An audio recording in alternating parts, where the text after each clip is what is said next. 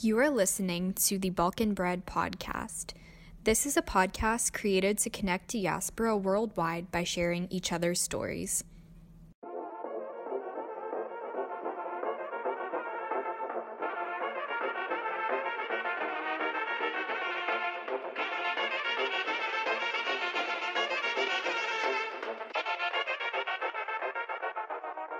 Hi guys, and welcome back to another episode of the Balkan Bread podcast. My name's Amina, and thank you guys so much for being here. If it's your first time listening to the podcast, I'll just give you a quick rundown of what we're all about. So I really enjoy talking to other diaspora or people who were either born in the Balkans or of Balkan heritage living outside of that region, just hearing their stories, hearing about all of the amazing things that they've accomplished. We've had a couple of episodes before just talking with other people who have published books. My friend Adela published a poetry book. She actually has 2 books now recently, which was so awesome. So if you haven't listened to that episode, definitely go check it out if you're interested in getting published. She offered a lot of other helpful information, things like that. So today we are kind of continuing that book theme, if you will. So we have another young author. It might be our youngest guest on the podcast, actually, not to like put her on the spot or anything, but just as I think about it, really amazing story. I actually heard about it on Instagram. I believe we had like a mutual follower or something, and basically she told me that, hey, I know this girl, she's writing this book. This is, generally what it's going to be about. And I was just thinking, that is so freaking cool. And just to be at a young age and to write about things that, your other family members experienced as refugees is super powerful, and definitely, something worth checking out.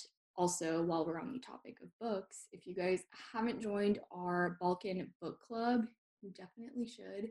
We read one new book every single month, and word on the street is the book we're about to talk about is actually going to be our book of the month for January. So, not sure when you will be listening to this, but if you aren't in the club, definitely join. It's super easy. I will leave it in the show notes of this podcast episode. So I'm going to introduce our guest. So today we have Ella Cholic, and she actually just published her very first book. It's called Trees Without Roots, and I'm so excited to have her on. So I'm going to let her kind of introduce where she's from and just tell you a little bit more of her story.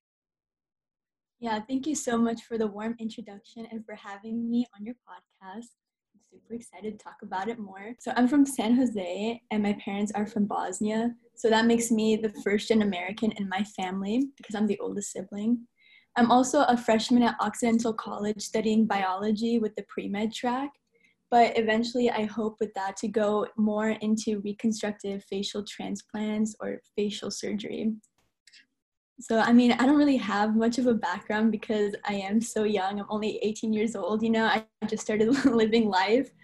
But, besides that, I really do enjoy playing sports like golf, skiing, snowboarding. So, in a way, I'm just like your average student, But I think that makes you, more relatable to anyone out there listening who has maybe thought about publishing a book and you're like, well, I'm so young. I don't know if I could do it. So we'll kind of get into that later on. But when did you first become interested in writing in general? Was it something that you always loved to do, or was it just kind of something that stemmed from, starting with this book and just writing the entire, first draft of it? When I was younger, I loved writing poems. I would always write them or some short stories whenever I had the time. I was also part of this refugee event where I read a poem when I was 9 years old and was featured in this sort of newspaper. I don't remember. But I didn't really think of writing a book until I got the letters on Thanksgiving 2 years ago, because I figured it would be a great story for other people to understand the refugee perspective and what really happened in the Balkans.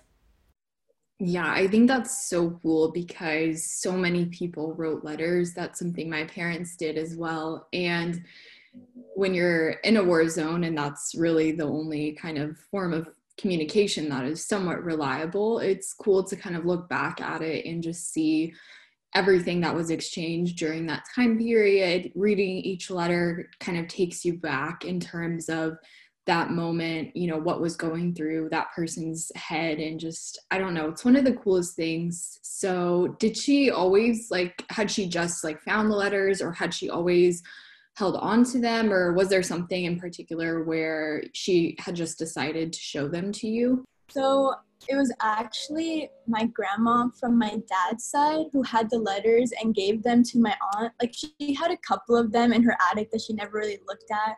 But when my grandma gave it to her, she decided to look for some more, and then she decided it would be a good idea to give it to me to actually understand where we came from and how we got to this point. So I think that was a good move on her part, because to be honest, I was completely clueless about my identity. I knew I was Bosnian, but I didn't really know who I was, if that makes sense. So this really gave me a better chance to explore my family and my identity. Yeah, no, that makes perfect sense, because especially if you're born here, then sometimes you kind of fall into this trap of just I hate saying Americanized, but that's where you grew up, that's what you're used to. But at the same time, there's a certain part of you that is from somewhere else. And I think you get to a certain age where you're also kind of curious about it, you want to learn more about it. At least that's kind of how it was for me, being born here as well. In high school, or maybe even middle school, was probably the first time where I was like, what is this war that they keep talking about? I don't understand what this is. And so I started looking it up and just kind of seeing, obviously realizing why I hadn't been told anything about it growing up. And then high school was really kind of that turning point where I started writing. I would write so many different essays in college as well, just about Bosnia and about my identity. It was kind of, the good thing about that is you always have something to write about and something to share. And it's a little bit more interesting than, the typical student, I would say. So definitely use that to my advantage. But I think it's really cool to look back on these different stories that, our family members live through. It wasn't that I didn't ask them before. I was I'm Bosnian and we celebrated all these holidays. What does this mean? And just be oh, when you're older, we'll talk more about it. So it was always kind of brushed off. But, after reading the letters, I was oh, I finally understand now, because of all that trauma. They didn't want to put that onto me, and they wanted me to have a happy childhood that they never had. And I think that's something that most parents do, because, they came here to make sure that we have more opportunities and that we have a better quality of life, and that, we don't have to go through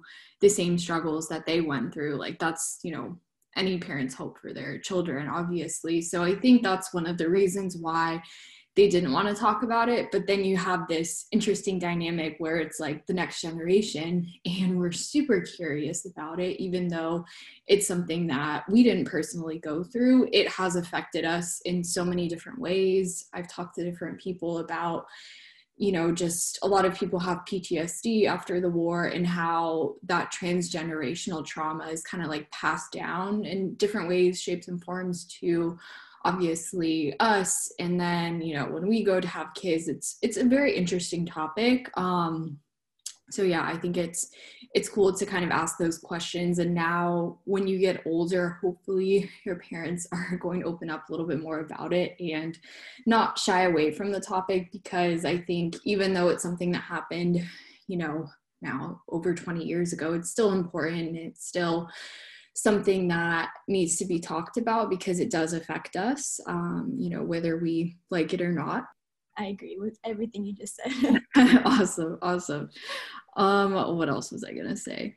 Okay, yes. So the next question on the Trees Without Roots website, and also just from having conversations with you, one of the things that you mentioned is coming from this mixed heritage, this mixed background. So what was it like growing up with like two different kind of traditions? I just think this would be helpful for people who also come from a similar upbringing. You know, both their parents might not be Bosnian, one might be Croatian, one might be Serbian. And I think sometimes it's harder for those people to kind of almost relate, I don't know, in a sense. So could you just tell us a little bit more about your experiences with that while you were growing up?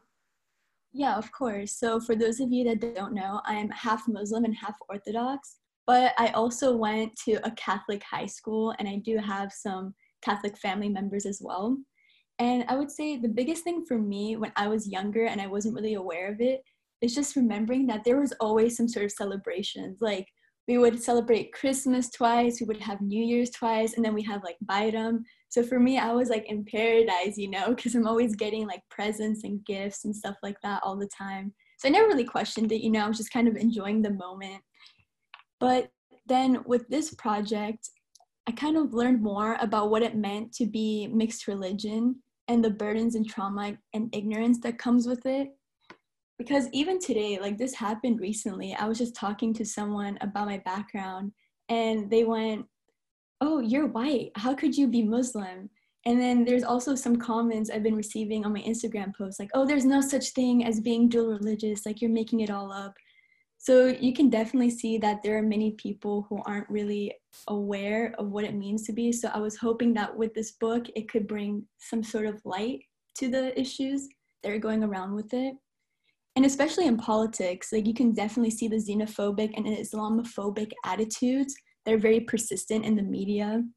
And I'm not going to go too much into it because it's like so complex, but I was really quiet about my identity. It wasn't because I was ashamed of who I was just worried as to how people would react to it. Because, you always have the stereotypes of being Muslim, and you're also coming from a background whose two sides fought against each other. So it's kind of like many people see it as you don't have an identity. And I was talking about it with my aunt more, and she was talking about the Bosnian elections and how there isn't even a party for those from mixed religious backgrounds. It's either you're one or the other. And you can't choose, if you can't pick a side of who you are. You have to embrace, yourself.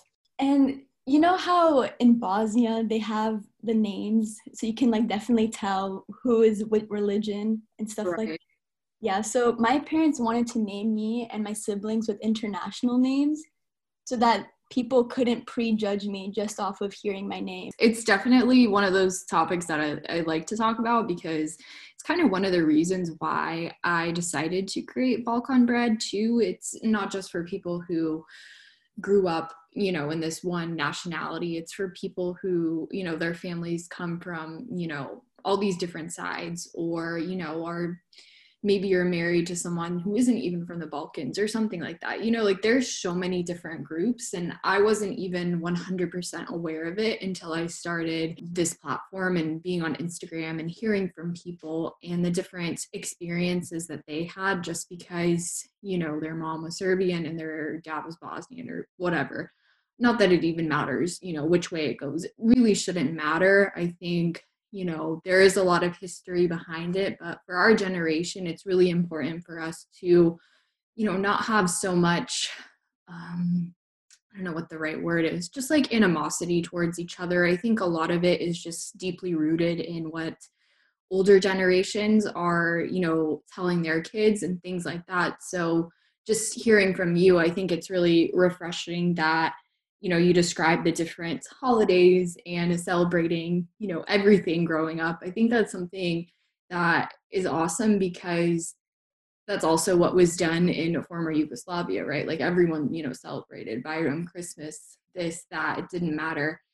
And so just hearing that, you can celebrate both and there's nothing wrong with it. I think that's very, very important because imagine if you were in the place where it's like you had to choose one nationality or the other or something. I just think that would be so wrong because you are both, you're your own person too. Like if you take away all of this stuff, like just forget the Balkans, forget all of that, like you're your own person, like we're all humans. So that's just how I like to look at it. But it's interesting how you mentioned that people were saying that you can't be of like the dual religion, or I'm not sure what term it was that you used, but just like comments that you were getting on Instagram. I'm just like, okay, it's 2020. Like, how are some people so, I don't know, stuck in their ideas and, like, I don't know. I just don't understand that. I think it just like all comes down to respect. Last night I was talking to my mom about what it meant being dual religious. And she was like, when you're older and you have your own kids, what religion are you going to put them in? And I said, I mean, that's ultimately up to them. Because for me personally, I celebrate both religions from my dad's and mom's side because it's a matter of respect for their religion. I can't pick and be like, oh, I'm going to be Muslim like my dad, or I'm going to be Orthodox like my mom. It's just crazy how with my background, I can connect to so many other people. I took this world religions class in my high school, and there was this Orthodox priest, and I saw his name tag. He called himself Nebo, but on his name tag, it said Nebojša. So I was like, oh my God, it's someone from the Balkans. And then he started coming around, introducing himself to everyone, giving us a handshake. And he came to me, and I greeted him in Bosnian, and you should have seen the look on his face. So even though we came from different backgrounds, we could still relate to the identity of coming from the Balkans. And it's just, I don't know, it was a beautiful moment. My teacher was freaking out. She was like, oh my God, what is happening? Why did they switch up the language? So That's awesome. yeah, so even though like there is that side of ignorance and, all the stuff that we have to work on in regard to social injustices, there's also that beauty of, having that diversity and using it to your advantage to reach out to others and finding that likeness. Right, exactly. Because, like you said, just from someone's name, you can recognize, ultimately if they're from the Balkans or not. And we all speak the same language, right? So it's like we can all talk to each other. Like it's not a big deal. I remember it happened one time. Your story reminded me of in high school. I think it was in chemistry class or something. And anyway, we had a substitute, and I think she was Croatian or something. I don't know. She was definitely from the Balkans. I could just tell when she introduced herself and said her name. I was like, oh, I think she's from over there. And so she's reading off the roster and everything. And mind you, I was probably the only like Bosnian kid in this class. There were a few of us in my high school, like a handful, like I think there were maybe 5 of us total or something. It wasn't a big population. And she got to my name. She was like, Amina? And I was like, I'm here. And then she immediately, like in front of the entire class, she just starts talking to me. Like she's standing in front of the entire class. And she's like, oh, like, Pričaš naši? Like, oh, where are you guys from? And my whole class is just looking at me like, what are they saying? What is going on? It was just really funny because it wasn't something that I think in high school, I really, like, people knew I was Bosnian, but I never really talked about it all that much, let alone, spoke it in school. I never had the opportunity really to, except with like maybe, a couple of my friends that were also Bosnian, but it was just a really funny kind of moment. Yeah, of course. I know definitely that feeling. And this is kind of another thing I was thinking of. Yeah. More about my last name. So when I was younger, I didn't like putting the accent marks on my last name because I had that mentality that, oh, people are just going to mispronounce it anyway, so you might as well just have the American version of just Colic, right? But it wasn't until high school that I started putting the accent mark. When I started doing that, my teacher started questioning me more about it. They're like, oh, like, how do you actually pronounce it? Where is your last name from? And doing that, it made me, question myself more, like, oh, what's there more to behind it? So even though it was such a small gesture of just putting like 2 ticks on my last name, it opened up this new doorway of just like really exploring who I am. Because I was probably one of the only few Bosnian students there. There's only me and then this other girl who was Croatian, everything. But I don't know, it's just crazy that small movement really opened up this doorway to make me question like, oh, who am I really, Right. Definitely. Definitely. No, I think that's a really pivotal moment. And I'm glad that you brought up the name issue because I think a lot of people, it's just easier sometimes for us when people pronounce our name wrong to just kind of go Yeah. with it and not say anything. But when you think about it, everyone else gets their name said right. So it's like, okay, why can't someone, take that extra effort, if you will? And I feel like it's not even extra effort, but we'll just call it that, to pronounce my name right because it's really not that difficult, just sound it out. Like I'll help you out and we can learn it together. But yeah, I think it's better to correct people, and it's not like you have to do it in a rude way or anything at all. You can just be like, oh yeah, this is how you say it. And it's something interesting for people to learn too. I think people appreciate it, like especially if they've come from a different foreign background. A lot of times it's foreign professors, I've noticed, that will like take the extra effort to like say it right, or they say it right on first try, which I'm like, okay, this is cool. But yeah, a lot of people sometimes they just kind of like look at it and they're like, I'm not sure what that is, but this is my best attempt. Or sometimes they don't even try, like they know they're saying it wrong and they say it wrong anyway just because like it's difficult, almost like as an excuse. So My favorite pronunciation I've ever heard so far was Click. Like, I don't know how they got that from my last name, but I was just like, yep, last name's Click, just go with it. oh my god, yeah, there are some pretty interesting things that I think you hear after hearing it so many times. I just kind of laugh now. I'm like, okay, if that's what you think it is. Yeah. But yeah. Okay, so I guess we'll kind of get more into talking about the book, and I'm gonna skip around to number 5 because we kind of talked a little bit about just when you got those letters, and that was kind of one of the moments when you decided that you wanted to write about that story in particular, even though you didn't really have too much of an idea as to what it would turn into. You still kind of went along with it. So could you walk us through the, I guess, writing process as well as the publishing process later on? Like, how much time did you spend working on this project? Yeah, so I'm just going to start it off with saying I literally had no idea where I was going with this. I just started writing about it and then ran with the idea. So first, I read through every single letter and I started picking out the ones that I thought were the most important in regards to their story. And then that reading it took me like maybe a couple of weeks. And then I began translating them from Bosnian to English. Well, first transcribing it online into Bosnian and then translating it into English. And translating it actually took me a couple of months because you know how the Bosnian language, it's very sarcastic. There's a lot of idioms and the grammatical structure sometimes doesn't translate properly into English. So it was just a matter of finding how to correctly convey what they're saying into a different language. That was my biggest issue with that one. And then I began the interview process with my dad and aunt. So that one took me about a year and a half just because it was so spontaneous. Like, yeah, I would sit them down and ask them questions, but sometimes they weren't ready to open up.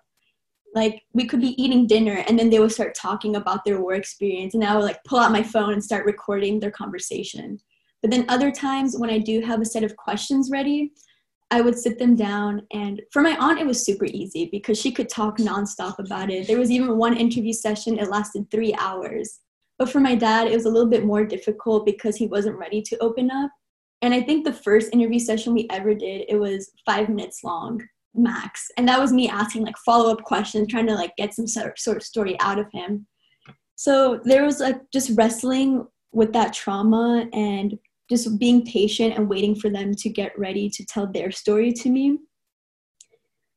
Then after that, I started the research portion because it's just finding that history to confirm their story, you know.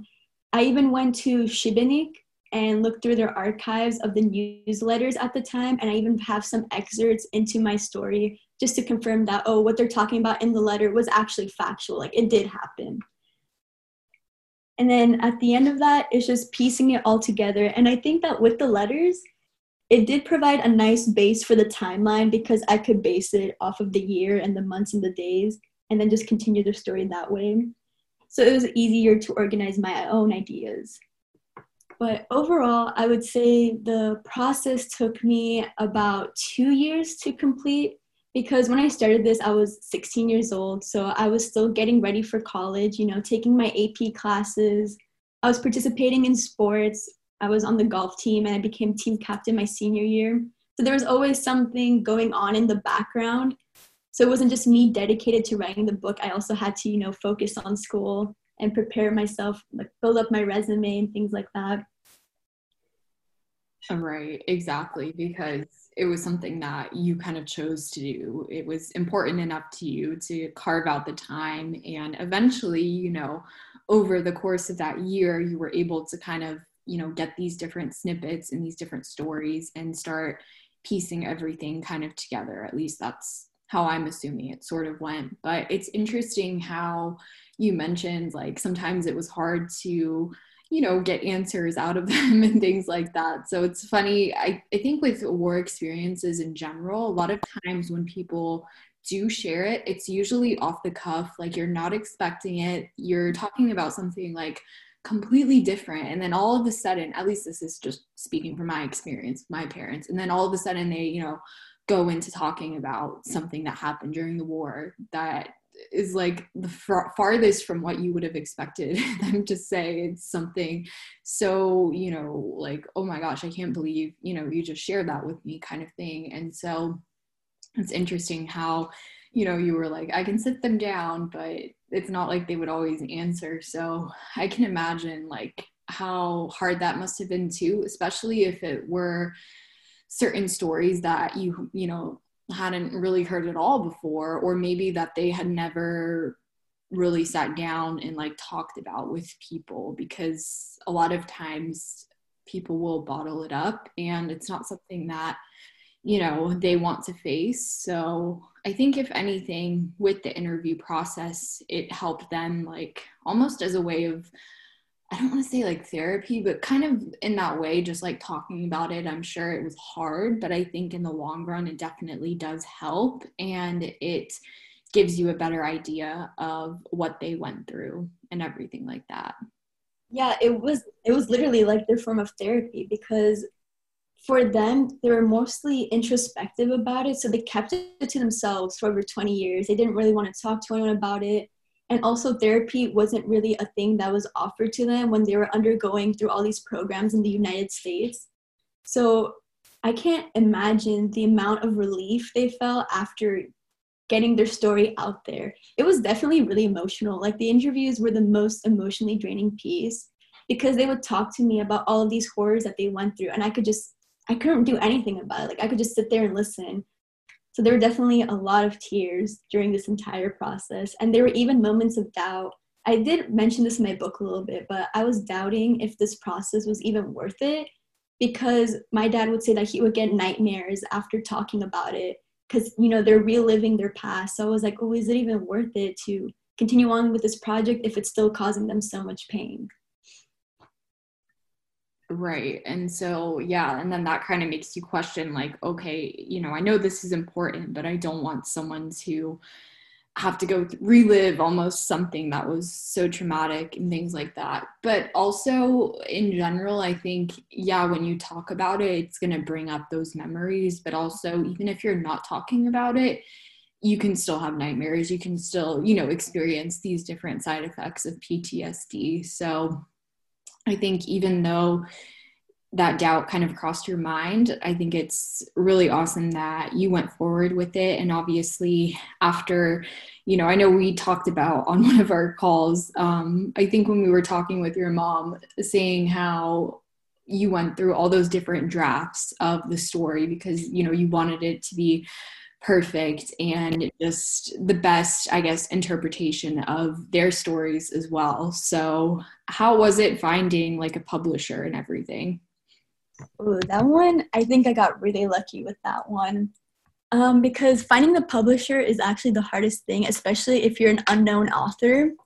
So I was, researching, looking for, because I wanted someone else to publish it. I didn't want to self-publish it because self-publishing it would be a bit harder to promote. But with a publisher, they have some background promotions that are happening nonstop. So that would make it a little bit easier on my end. And I was doing some research and I found Alive Books Publishing. It wasn't that far away from where I was living. So I was like, oh, I should go check it out. I reached out to him, sent him an email, and he agreed to have a meeting with me. So my mom and I, we walk into his office. My mom walks in first, and he goes to greet my mom, and he assumes that my mom is actually the author. And then my mom just goes like, oh, no, it's actually my daughter.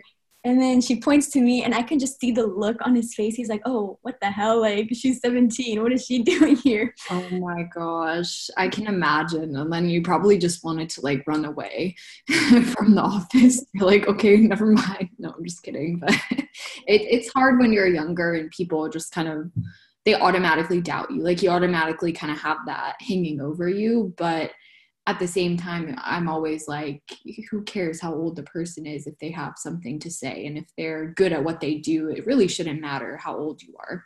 Yeah, well, to be honest, I was so oblivious to his social cue because I was like really nervous. I was like, oh, this is make or break. Like, if I don't get this, I don't know who I'm going to turn to. So I was sweating. I was about to piss myself. Like, I was so nervous. And I sat down in his chair and I just like gave him a little mini elevator speech, just talking about, what the book is about, the entire story, just a quick summary. And I swear his jaw dropped. He was like, what the hell? Who is this person? And my mom, she didn't even know what to say. She was just sitting back the entire time. And I think the entire meeting lasted 5 minutes. And that's when he agreed he would send me a contract to sign. And as long as I sent him a PDF version of one of my drafts that he could read over. And that was that. It took me 6 months to edit and prepare to publish with him. Especially with COVID, it took a really long time because, we had to email back and forth. So if I made changes to the PDF version, I would have to list it all out. And then he would actually have to make the changes through a separate program. And then once he does those changes, he'll send it back to me to review. And if I find something I don't like, then it keeps going back and forth and back and forth. But I think I did save some time with the process because I illustrated my own cover, which took me about 28 hours because I made the trees a bit too detailed. It's just the perfectionist in me, And then, so that saved a lot of time because if I had someone else illustrate it for me, it would have taken a couple more weeks. But yeah, the biggest thing was just like getting the reviews and drafts over. I think I had 23 drafts with him of just edits. So it was pretty crazy. Well, I was going to say you must have had a really good elevator pitch if he was like, okay, here we go, let's do it. Like, where I was like rehearsing it. I was like looking in the mirror, making eye contact and just saying it over and over again. Oh, that's good. And it's even if, let's say, like for whatever reason it, didn't work out or something, like at least it would be, that experience. And you could have always gone to another publisher. Like you are kind of describing it as the end all be all, but I want to say, you could always go to another publisher, or even worst case, if you did have to self-publish it. Like if anyone out there is listening and is thinking, well, maybe I want to do that, but I might get rejected and then it's over. But in reality, I feel like it's not. Like you can always go to someone else, or there's always going to be a way, if it's really meant to be published. I think it's all about finding that right person, kind of like finding a job, honestly. Like in the way that you would pitch yourself in your story, I guess it's the same for the book. You're providing that value to the publisher, essentially. So, and you talked about all the different drafts that you went through. And I think, I mean, obviously I'm in the process of writing my memoir. And so it's taking some time just because certain experiences, how you were talking about your dad and your aunt, like sitting them down, and sometimes, maybe they wouldn't want to open up. And so it was all about getting kind of that right moment. And it's very similar with writing a memoir, just about things that you've gone through. Like I have this chapter that I've been writing now, probably like for a few months. And I just can't get it like how I want it to sound, because it's was one of the hardest things. So like the day my dad died is basically what the chapter is about. And so I want to lay it out, you know, I just have this certain vision for it, but it's taking a while because I have to like put myself back like in that moment, which obviously I don't want to do, but it's important that I do because I want it in the book. And it's something that I went through that I want, you know, other people to hear about. So you mentioned designing the cover or drawing the cover of your book. Was drawing something that you were always interested in, or did it just kind of happen? Like you were just decided one day, I'm going to draw the cover. Yeah, I've always loved art. It was, my favorite thing to do. I would either be doodling on my homework or, being in some art competitions.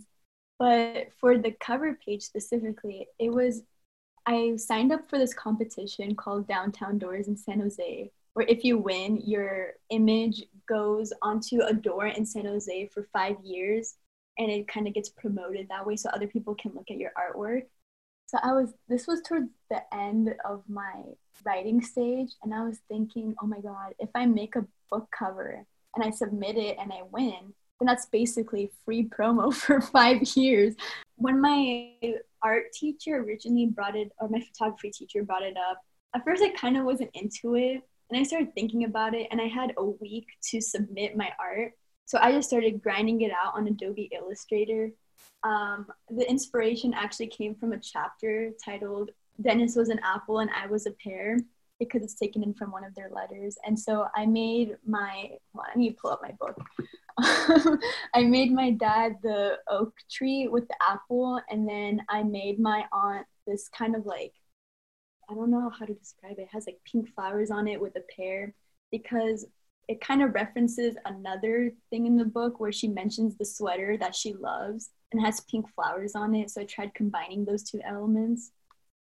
And then I made them trees because of the title, Trees Without Roots, which I'll explain the meaning in the next question. But yeah, it took me like 28 hours to draw, as I mentioned before, because of the amount of details. And unfortunately, I didn't win the competition, but it's fine. At least you tried. I think that's so cool. And if anything, you still ended up with the cover of the book, and there is meaning behind it. You know, it's not like you just kind of threw something random just to have a cover. Like everything has every element has its own meaning behind it, which I think makes it that much more special. So tell us a little bit more about the story behind Trees Without Roots. How did you land on that name in particular? Okay, so I think I was doing research for some sort of chapter. It was more towards the end, the political aspect for American foreign policy. Yeah, for chapter 18. And I was just researching, trying to figure out what programs the US had to offer for Bosnian refugees. But then I started to think like, oh, what did Americans really think of Bosnian refugees from a dual religious background? Now, as I was doing research, I saw that some Americans actually referred to these Bosnian refugees from a dual religious background as trees without roots, because of that same idea, like, oh, their two identities are out fighting, so technically they have no identity because they can't pick a side. So having that sort of conflict within themselves and their background, it made them a tree without roots. And that's why I chose it as my title. Okay, I gotcha. So it was through research, and then I had actually never heard of that term before. So I think that's really interesting how that's kind of what quote unquote like outsiders kind of saw it as. It's really interesting, and it kind of helps with marketing the book too to people who aren't just from the Balkans, that they just want a good story to read. I think that definitely helps as well. So very cool. I'm super excited to read the book. I did just order it and it should be here this week, so I will definitely. I'm so excited. From everything that I've heard, I'm like, this is going to be so good. So much. Yeah, definitely. And yeah, I think the story is inspiring because, you are someone so young, but you did something that a lot of people, they probably aren't ever going to do in terms of sharing their family story. I think it's so important. And if we don't have these different mediums and different ways of remembering what happened, then what's going to happen in terms of like history and what our kids learned. Like that's something I always kind of think about. So finding these letters and translating them, going through the entire process and just everything that they had gone through, it gives you just like almost like a newfound appreciation for where you come from and just everything that's kind of gotten your family to this point. So I think it's great that you took the time to do that and you still balanced it with everything else that you had going on. So that really shows that anybody could do it if they really wanted to. And if they have, that kind of story to share, like, why not? I'm sure there's so many stories out there that people are just, afraid to share. So I will obviously leave the links to the book if you guys are interested in reading it, as well as your website, Instagram, Facebook, all that good stuff. But feel free to just let our listeners know how they can get in touch with you. If you want to just shout out whatever the handles are, go for it. Okay. So for my website, it's just treeswithoutroots.com, and there's a contacts page where if you ever want to send me an email, it also has a link to all my socials there. My Instagram is also at treeswithoutroots, and my Facebook is Ella Cholich. Perfect. Awesome. And I'll leave everything in the description, but thank you so much for being on the podcast and just sharing your story with us. Thank you for having me, and thank you for listening to this podcast and my crazy stories. We love crazy stories here. That's what we're all about. So thank you guys for listening to this episode. And as always, if you're interested in being featured, or if you know someone who's interested in being on the podcast, definitely send an email to hello@balkanbread.com with the subject line podcast. Give us a brief description of what you're thinking, and we'll definitely set up a meeting to go over it. So thank you guys again for listening, and we will talk to you on the next episode. Bye, everyone.